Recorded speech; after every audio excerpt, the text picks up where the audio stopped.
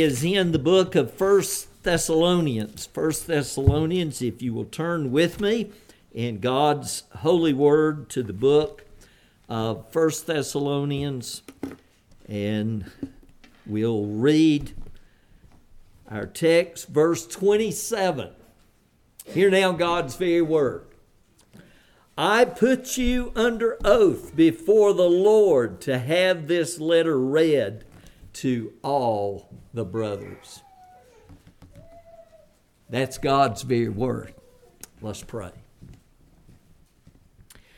Father, how we thank you for Holy Scripture. How we thank you that you not only gave your word through the men of old, it is not their word, but you, O God, the Holy Spirit, carried these men along as we read in the book of 2 Peter chapter 1. They didn't follow their own thinking. They didn't follow the myths of men. But you, O God, spoke your word through them and their pens. And Lord, we thank you that you have preserved and kept your word down through the ages.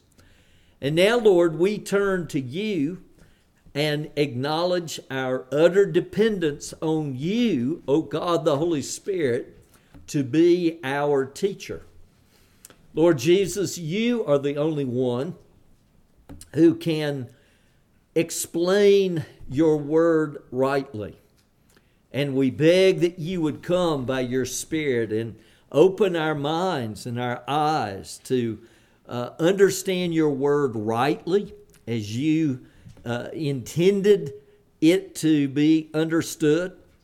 And that then, Lord, you would write that word upon our hearts and you would stir us to action, to follow you, Lord Jesus, with faithfulness, with commitment, with energy, Lord, to love you with all our heart, soul, mind, and strength, and to love our neighbor as we would naturally want to love ourselves.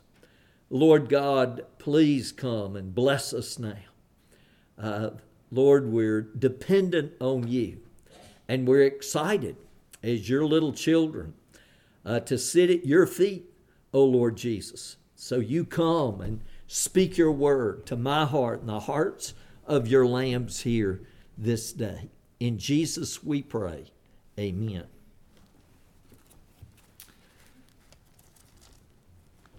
You might think it odd to just look at this one verse. Hopefully, when we finish today, you'll say, that's a pretty amazing little verse.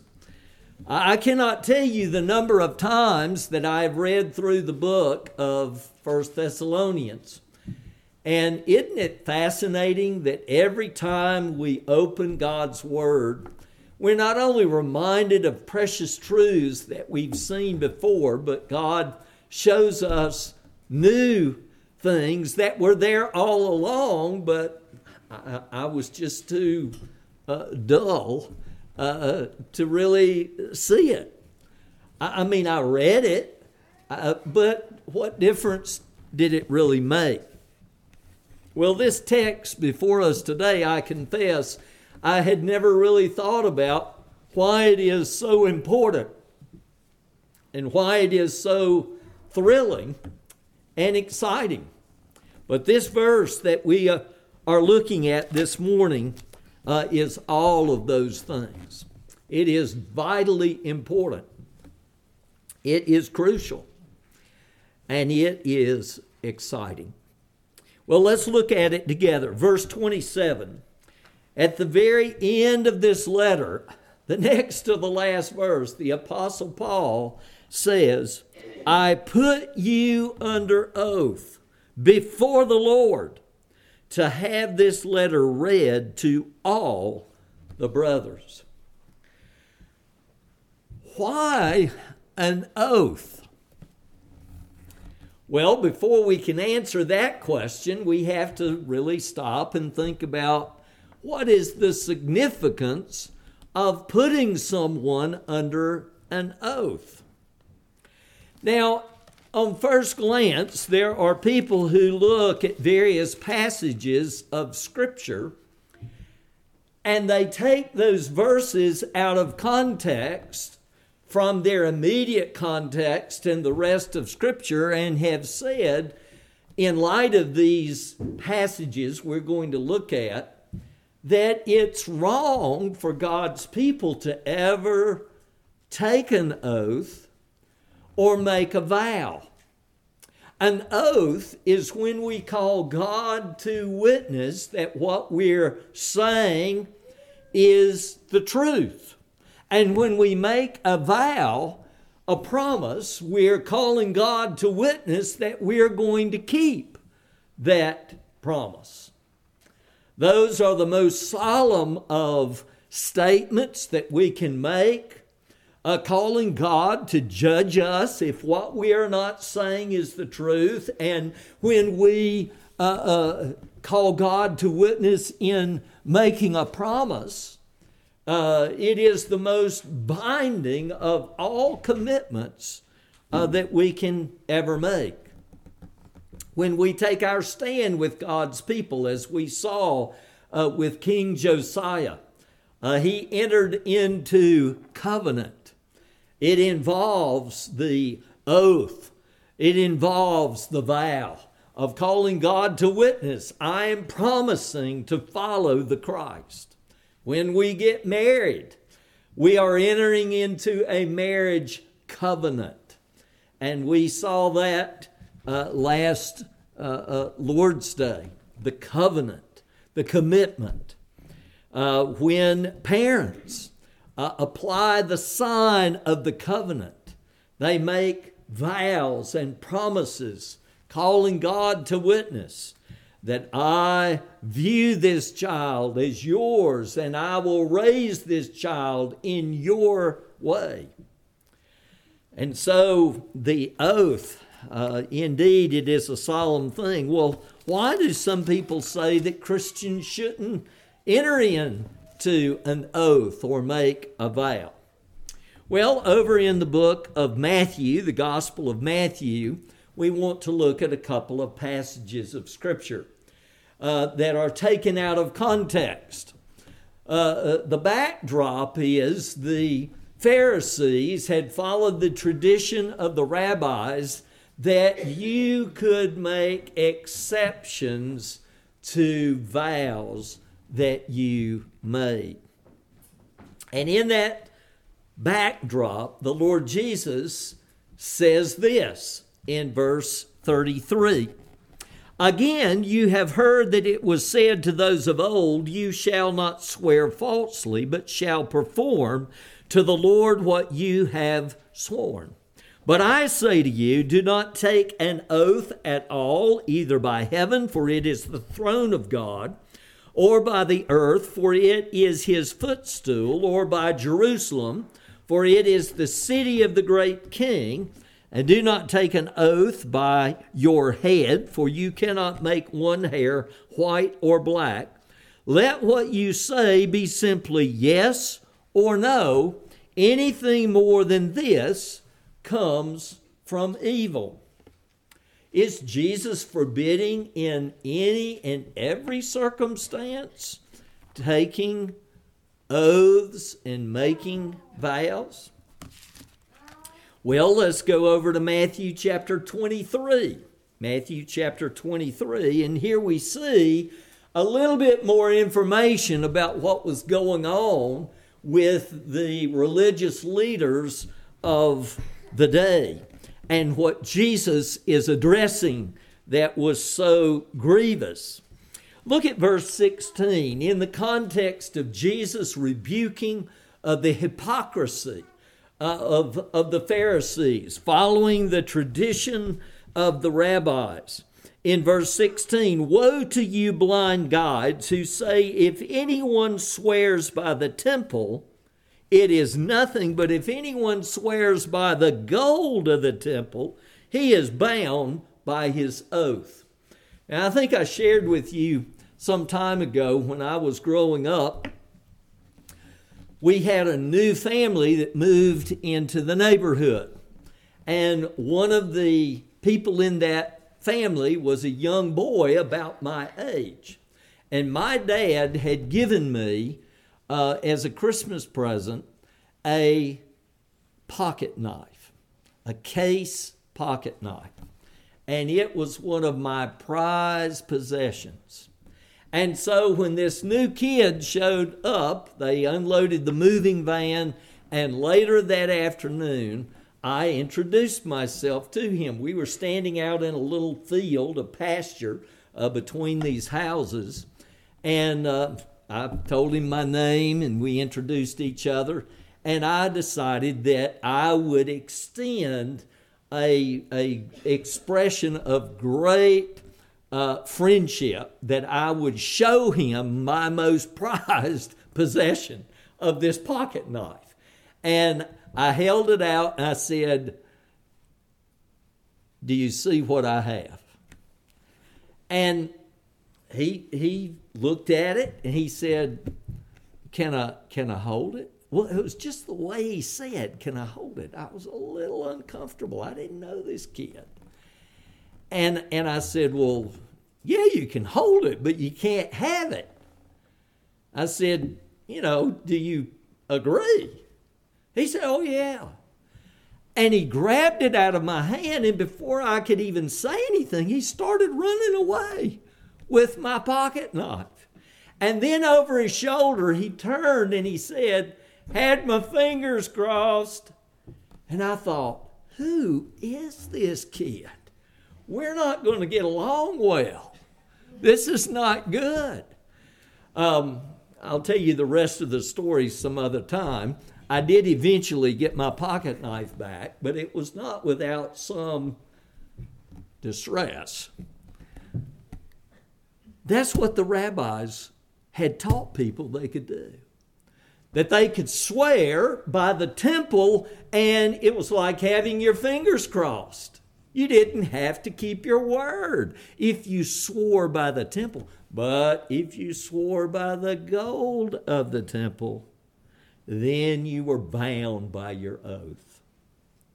Verse 17, "You blind fools, for which is greater, the gold or the temple that has made the gold sacred? And you say, if anyone swears by the altar, it is nothing. But if anyone swears by the gift that is on the altar, he is bound by his oath. You blind men, for which is greater, the gift or the altar that makes the gift sacred? So whoever swears by the altar swears by it and by everything on it. And whoever swears by the temple swears by it and by him who dwells in it. And whoever swears by heaven swears by the throne of God and by him who sits upon it." And so here we have the Lord Jesus pulling the curtain back a little bit more about what was going on. And so in Matthew chapter 5, when he says that your yes ought to be yes and your no, no, he's talking about in everyday life that it was a wicked thing. It was a breaking of the third commandment to be using the name of God as just a frivolous byword. And you hear people do that in our day and time. You hear people say, "I swear that is the best pie I think I've eaten in 2 months." That is taking God's name in vain. To swear is calling God Almighty, and Jesus says in our everyday lives, in just the common course of existence, our yes ought to be yes and our no ought to be no. We ought to be men and women, boys and girls, who tell the truth because God is the God of truth. And the 8th commandment says, thou shalt, the 9th commandment, the 8th commandment says not to steal. That's what my buddy did. He stole. But he also broke the 9th commandment, thou shalt not bear false witness. The Lord says that we ought not take this matter of oaths or vows as just a frivolous thing. We see two passages of Scripture that show us that those who would appeal to Matthew 5 and the book of James says something very similar. Let your yes be yes and your no, no. That's referring to the common course of life. But that there are occasions where something is so vital, so important, that an oath is needed. There are certain commitments that a vow is needed. And we have God Himself taking an oath. And we looked at that in connection with looking at the covenant that King Josiah made and renewed with all of the people. Turn back with me to Hebrews chapter 6. And here we see a passage where God Himself takes an oath. And so we know that it cannot always be wrong to take an oath, to make a vow, because God Himself, who never sins, does so in this passage. Look at Hebrews 6, verse 13. For when God made a promise to Abraham, you remember in Genesis 15, God had made a promise. Abraham said, Lord, I believe you, but can you help me? How can I know for sure that you are going to do these things? Since he had no one greater by whom to swear, he swore by himself, saying, surely I will bless you and multiply you. And thus Abraham, having patiently waited, obtained the promise. For people swear by something greater than themselves, and in all their disputes, an oath is final for confirmation. And so why do we still, in this day of unbelief, we still have people taking oaths? Well, it's because of the Christian heritage of our country that when people assume an office, it is a solemn thing. They're making a commitment, and they would raise their hand and place their hand on the Bible and take an oath, calling God to be witness that what they were promising to do and be, they would fulfill, asking God to judge them if they break their commitment. The testimony in a courtroom. What I'm about to say, I'm calling God to witness that what I'm telling is the truth, the whole truth, and nothing but the truth. So help me, God. And so here we see God Himself taking an oath. He takes an oath upon Himself. He was the one who passed between those parts, declaring to Abraham, so be it done to me, as has been done to these animals, if I break any of my promises to you.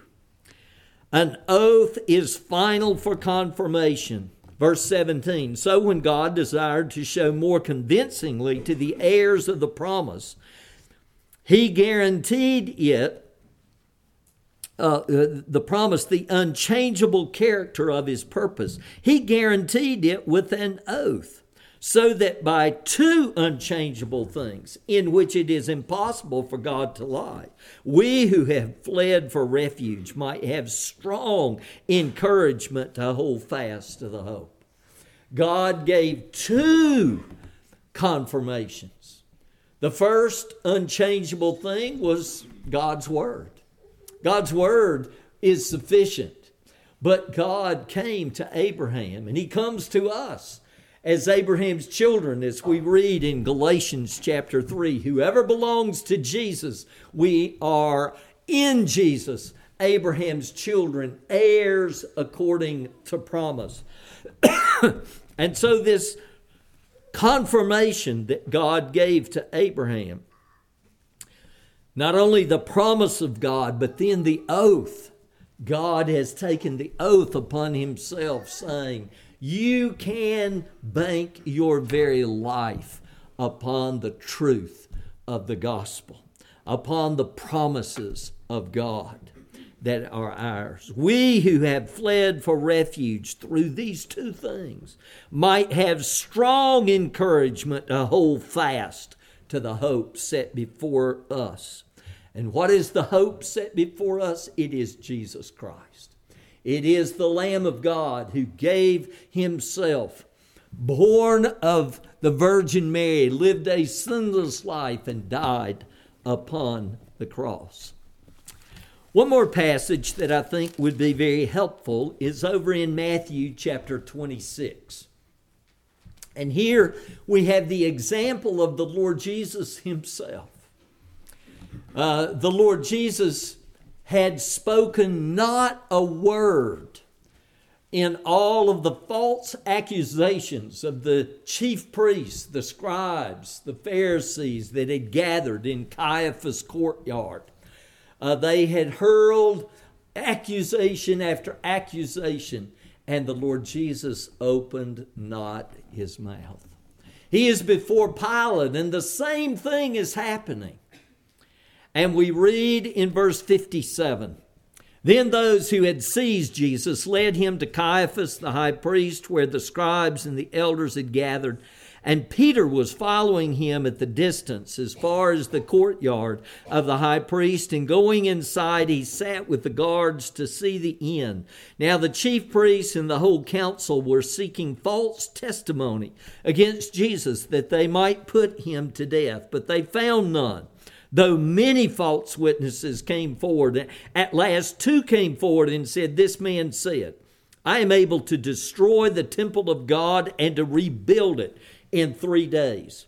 And the high priest stood up and said, 'Have you no answer to make? What is it that these men testify against you?' But Jesus remained silent. And the high priest said to him, 'I adjure you by the living God, tell us if you are the Christ, the Son of God.'" Now, what does it mean to adjure somebody? It is to place them under oath. I am placing you under oath. I am ordering you to answer, calling God to be your witness that what you are being asked, is it true? What is your answer? And notice what the Lord Jesus does. He doesn't say nothing.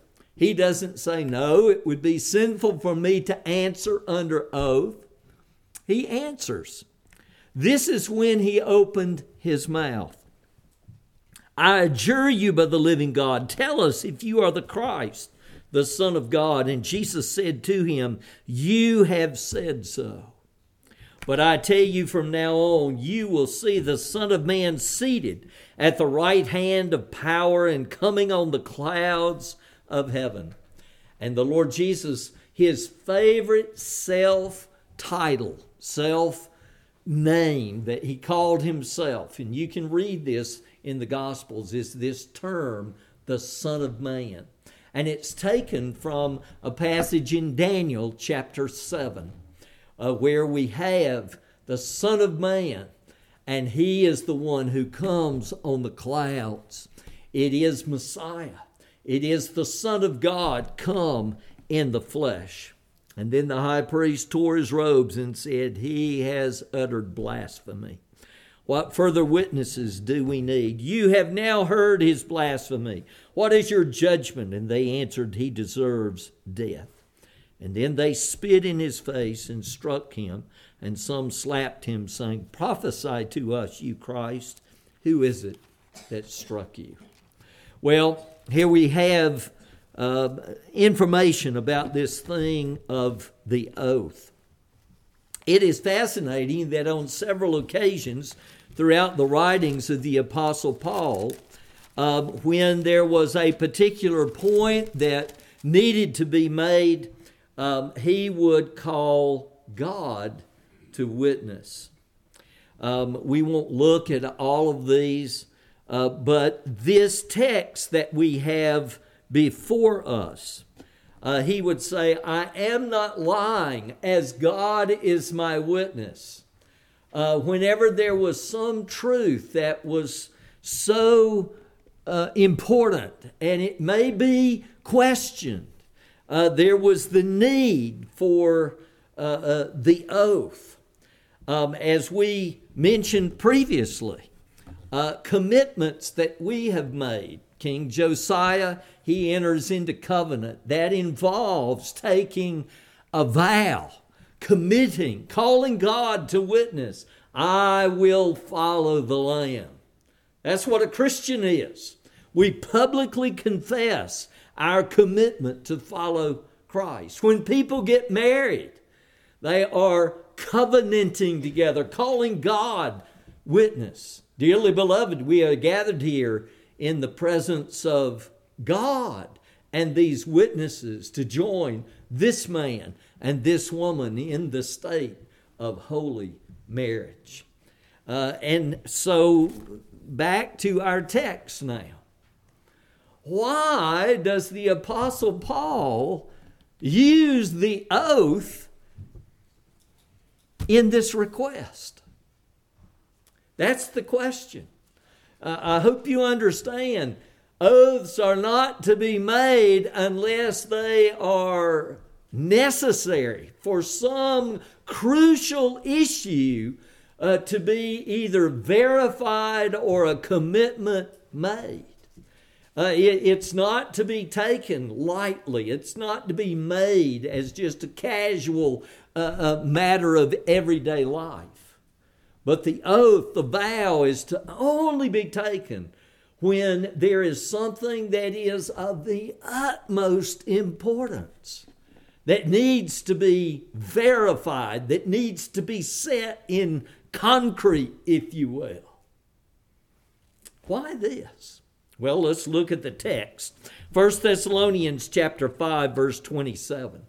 I put you under oath before the Lord to have this letter read to all the brothers. Now, who's the you?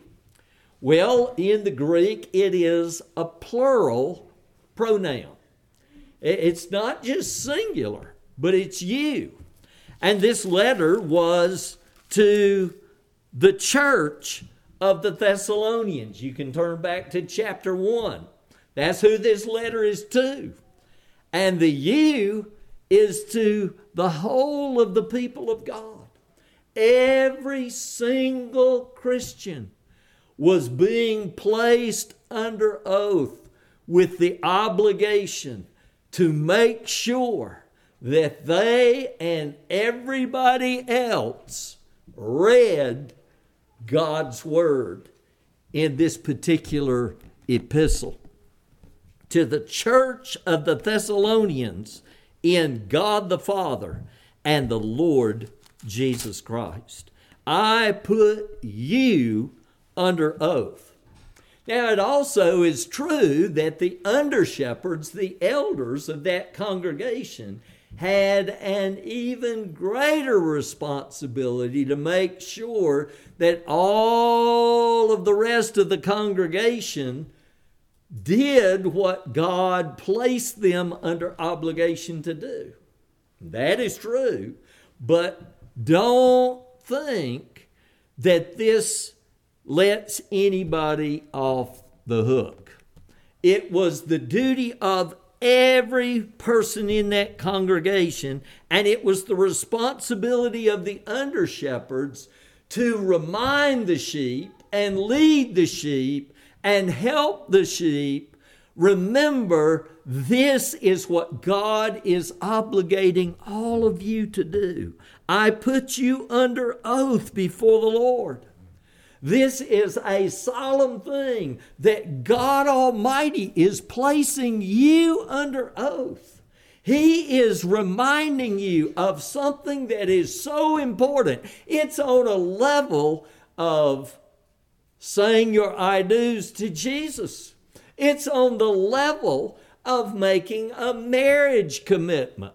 That's how weighty this thing is. It's on the level of giving testimony in a court of law, calling God to witness This is that important. And what is it that he is saying rises to such a level of solemnity and importance and weight? To have this letter read to all the brothers. Isn't that astounding? God says it is so important for us as individuals, as families, as a congregation, for our whole community to be hearing, to be reading, to be speaking, to be acquainted with the Word of God.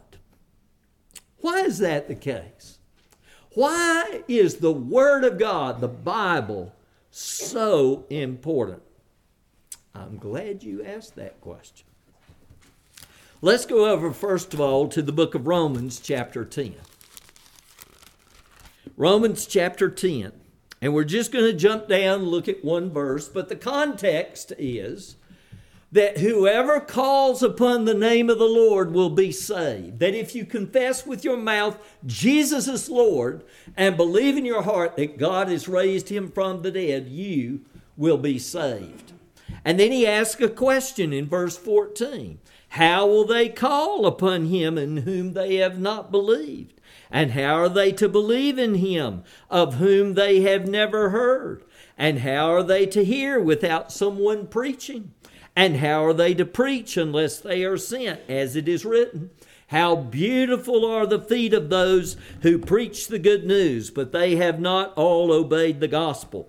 For Isaiah says, Lord, who has believed what he has heard from us? So faith comes from hearing, and hearing through the word of Christ, the word of God. Where does faith come from?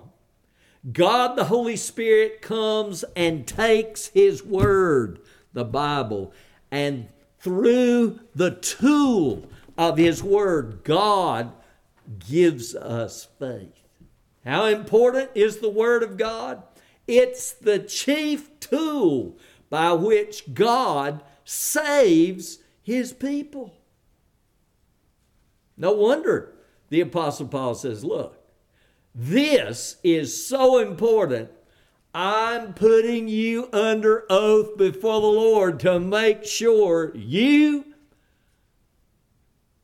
child of God, read and make sure everybody else around you reads the Word of God, this book. Turn with me to 2 Timothy chapter 3. 2 Timothy chapter 3, the Apostle Paul, writing to his young son in the faith, an apprentice pastor, Timothy, and he says, Timothy, here's some of the bad actors you're going to face, but you remember my testimony, and you follow in my footsteps as I have shown you the Lord Jesus. Verse 14. But as for you, continue in what you have learned and have firmly believed, knowing from whom you've learned it and how from childhood you have been acquainted with the sacred writings, the Holy Scriptures, which are able to make you wise for salvation through faith in Christ Jesus. And so, why is the Word of God so crucial and important for us to read as individuals, as families, as a church congregation? Why is the Word of God so important in this community? Why is the Word of God so important in this country? It is because it is the tool that God Almighty uses to give people faith in Jesus Christ. It's the tool, it's the weapon that God the Holy Spirit wields to deliver people from bondage in sin, from paganism, from darkness. You want to see this culture changed? Turn the Word of God loose. You want to see this country spared from continuing to go down into the sewer of human experience? We desperately need God the Holy Spirit to come wielding His mighty sword of life. Because only the gospel according to Holy Scripture can save individuals and families and a nation in the state that we are. But praise God, this is the tool God uses. This is what happened in Thessalonica. These were people who were worshiping idols, but Jesus came to town. And He broke through those strongholds and barriers of darkness and began to pluck people from the net of sin and destruction and death and hell, and forgave and made them alive and made them a new creation in Christ. Not only is it the tool God uses to get us saved, but it's the tool He uses to keep us. Look at the next verse in 2 Timothy chapter 3. They're not only able to make us wise for salvation through faith in Christ Jesus, but in verse 16, all Scripture is breathed out by God and useful for teaching, for reproof, for correction, for training in righteousness, that the man of God may be complete, equipped for every good work. The Word of God is the path for life. Not only to get us saved, but to grow up in Jesus. Two more passages in the Gospel of John, chapter 17, verse 17. Jesus is praying for His people. He's praying not that we would be taken out of this world, but that as we live in this fallen world, that we would be kept from the evil one. And in verse 17, look at verse 15. I do not ask that you take them out of the world, but that you keep them from the evil one. They are not of the world, just as I am not of the world. Sanctify them in the truth. Thy word is truth. And so not only is the Word of God the tool, the chief tool that God uses to get us saved, it is the chief tool by which we live so that we know how to please God in every facet of our existence. Look at John chapter 15.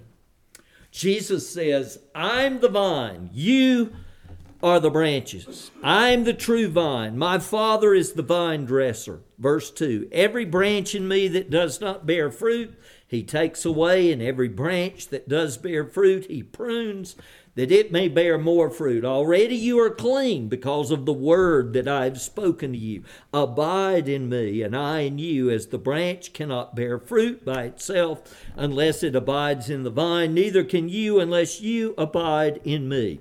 I am the vine, you are the branches. Whoever abides in me and I in him, he it is that bears much fruit. For apart from me you can do nothing. If anyone does not abide in me, he is thrown away like a branch and withers, and the branches are gathered and thrown into the fire and burned.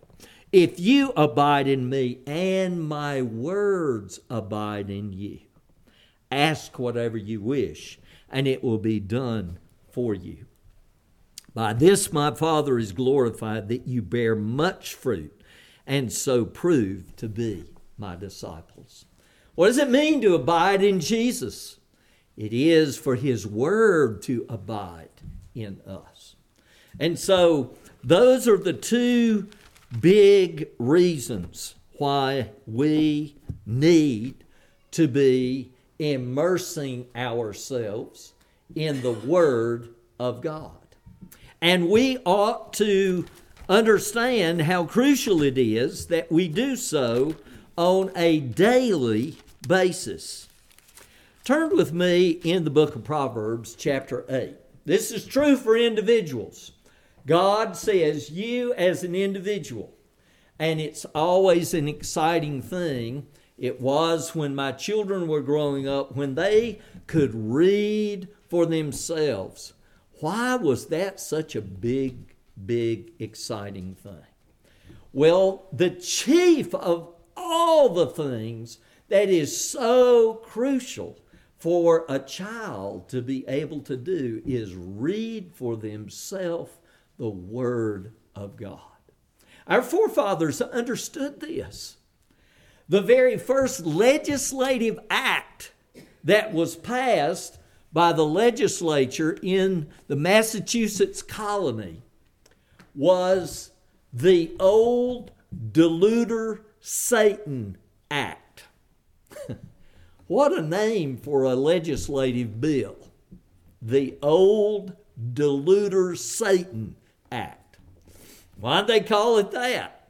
Well, they said, we want all of our young people and children to be able to read. And so we're going to establish that if a village gets 80 families or more, they by law are required to establish a common school and help fund a common school so that we make sure everybody can read. Because if you can't read the Bible for yourself, Satan, who is a liar, a deluder, is going to have a heyday. And we want to make sure everybody can read. There's all kinds of fun stuff you can read. That's good. But the reason why you have to be able to read, you need to be able to read, if at all possible, is you need to be able to read the Bible. And that's our history. A lot of people don't like that in this day and time. But that's the first legislative act that was passed. Look in Proverbs chapter 8, verse 32. Here is God's wisdom personified speaking. God's wisdom steps forward and said, now all y'all need to listen to me and follow me. There are two women that step forward in the book of Proverbs. One is God's wisdom, and that's the woman you want to listen to. That's the woman you want to find and spend time with. But there's another woman that steps forward in the book of Proverbs, and that's the woman Folly. The woman Folly. And she's dressed up like the world, and she entices people to come and follow her. You don't want to follow her. You want to follow God's wisdom. You want to listen and follow and run after Jesus. Look at verse 32. This is God's wisdom speaking now.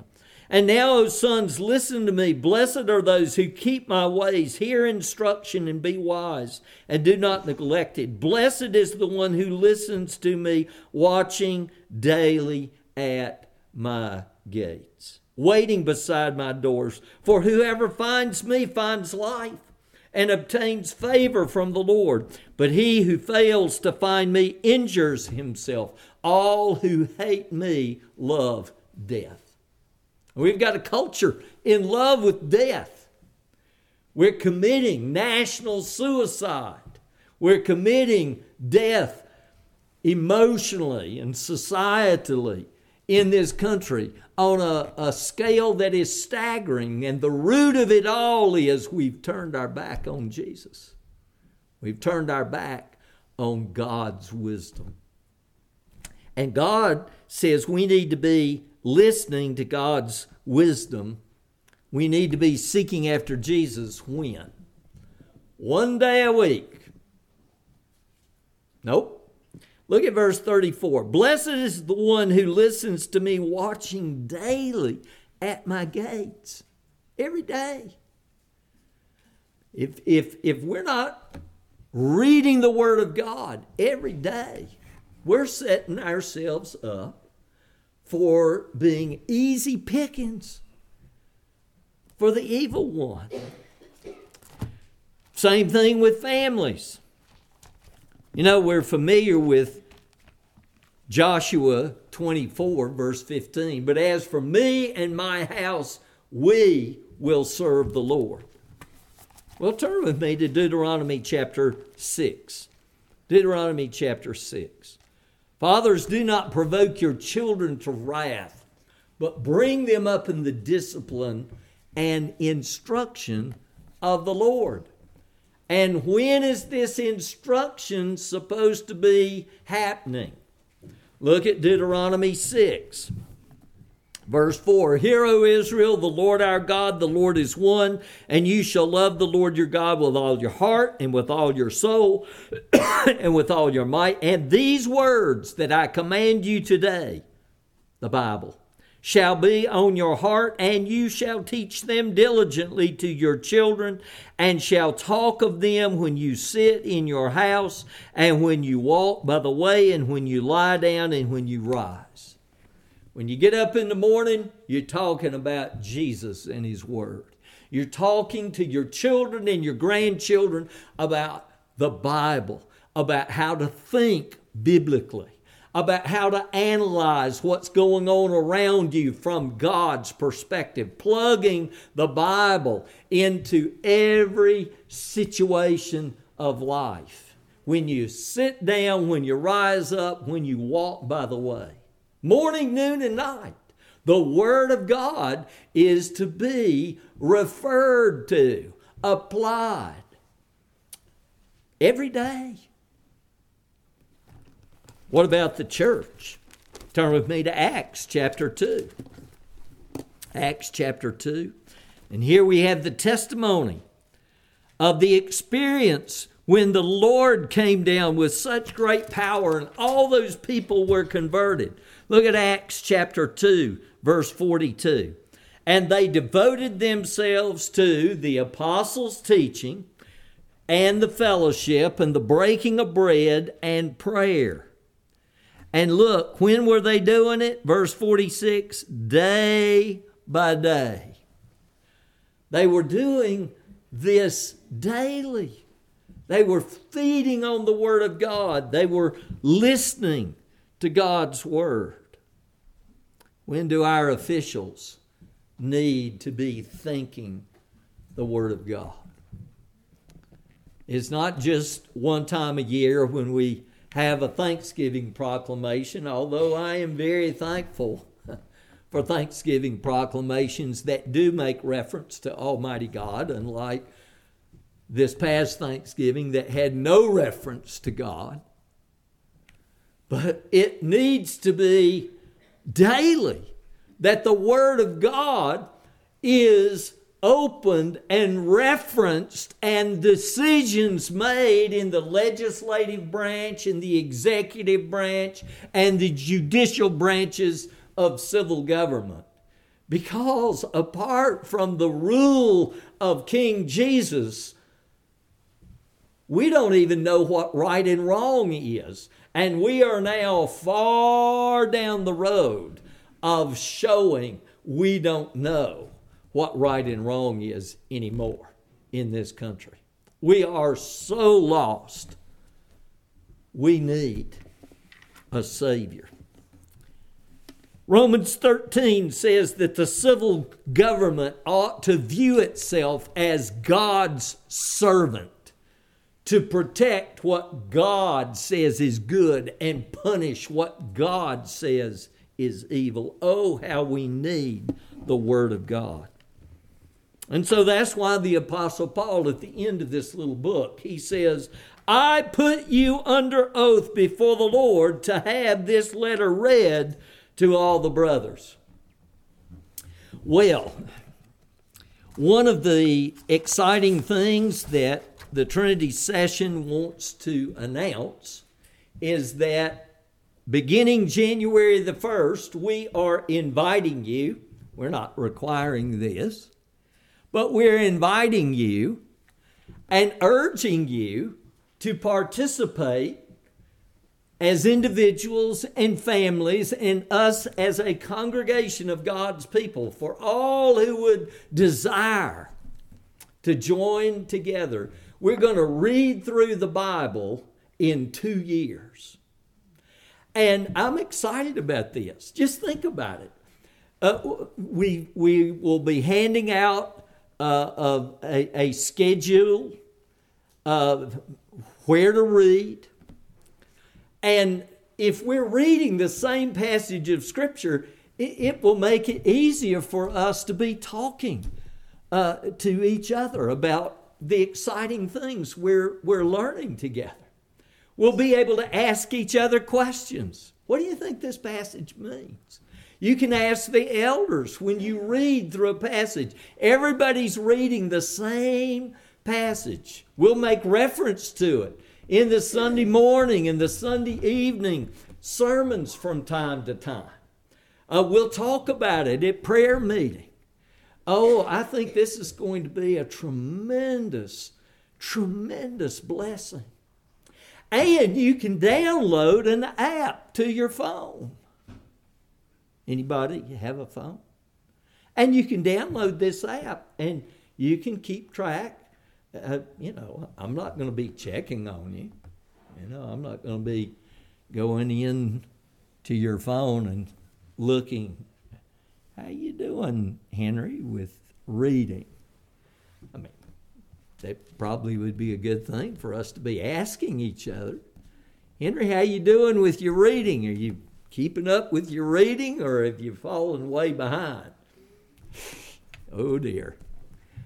But what a joy it will be for us. One of the things that we could do in light of the importance of the Word of God is, as individuals and families and a church family, be reading through the Scriptures together. God's Word is important. It's our life. For our souls and minds to be bathed with the Word of God day in and day out. Looking to Jesus, feeding upon Him, growing up in Him. Praise God. We also have a book that has, we're going to make available to every household that wants one. And again, you don't have to. But it's a book that summarizes what this particular book that we're reading in the Bible is all about. And I think it'll be really just a helpful tool. It's excellent. It's got some good stuff in it. But if you would like one of those books, just see me and we'll order it for you. It's also available that you can download it to your phone or your computer if you'd rather have it that way. See, we're high tech. All right. Praise God for His Word. Oh, God's Word is sweet. It's good. It is so precious. Thy word I have hid in my heart, that I might not sin against Thee. Let's pray. Father, thank You for Your people. Thank You for these precious lambs that You bled and died for us, Lord Jesus. Thank You that You love us and You've not left us as little orphans, groping about in darkness, wondering who You are and who we are and what's right and what's wrong and how we can put things right. Oh, Lord, thank You for the gospel, the good news of Jesus. Thank You that You have given Your Son, the Lord Jesus, to be our Savior, as our wondrous prophet and priest and king. Thank You, O Lord, that as individuals and families and a congregation and this whole nation, that, Lord, we need Your word, and we gladly confess that to You, and we give ourselves anew to You, Lord, to be willing to read Your word. And Lord, those that are so inclined, we pray that You would bless as we read Your word together. Lord, that You would use it to be a great encouragement, a mighty tool to grow us to love You and to love one another more and more. Lord, thank You for Your word. Thank You, O Lord, for this verse. Indeed, it is so profound and it is exciting. Lord, You are good, and we praise You. In Jesus' name, amen.